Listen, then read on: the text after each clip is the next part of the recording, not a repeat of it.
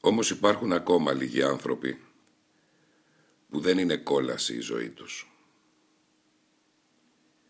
Υπάρχει το μικρό πουλί ο Κιτρινολέμης, η Φροϊλάιν Ράμσερ και πάντοτε του ήλιου οι Απομειναντες, οι ερωτευμένοι με ήλιο ή με φεγγάρι.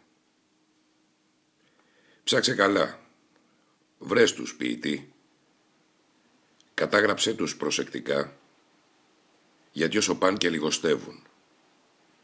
Λιγοστεύουν. Οι Απομειναντες, Μιλτος Σαχτουρης.